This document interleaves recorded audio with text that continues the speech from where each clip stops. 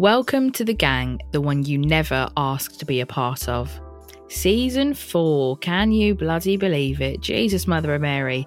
We are fast approaching 3 years since this show and online community was born, and what a ride we have been on.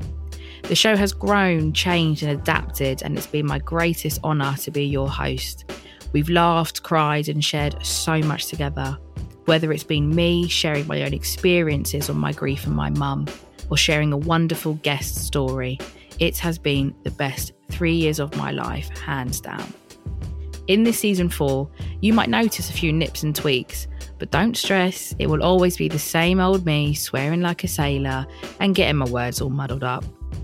During the past 2 months, I've taken a break from podcasting and taken a deep dive into what are the conversations I want to be having and sharing with you.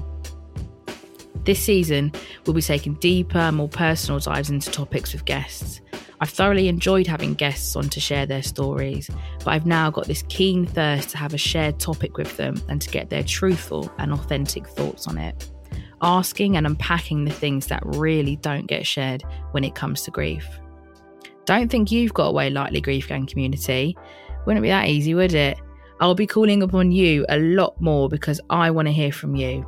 I want to hear your experiences, your hot takes, and all about your special people.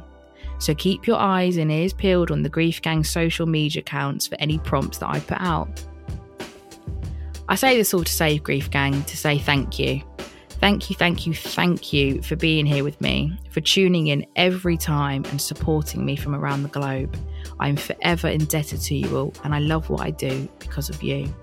So, without further ado, you are listening to the Grief Gang podcast, season 4, with me, your host, Amber Jeffrey. Happy listening.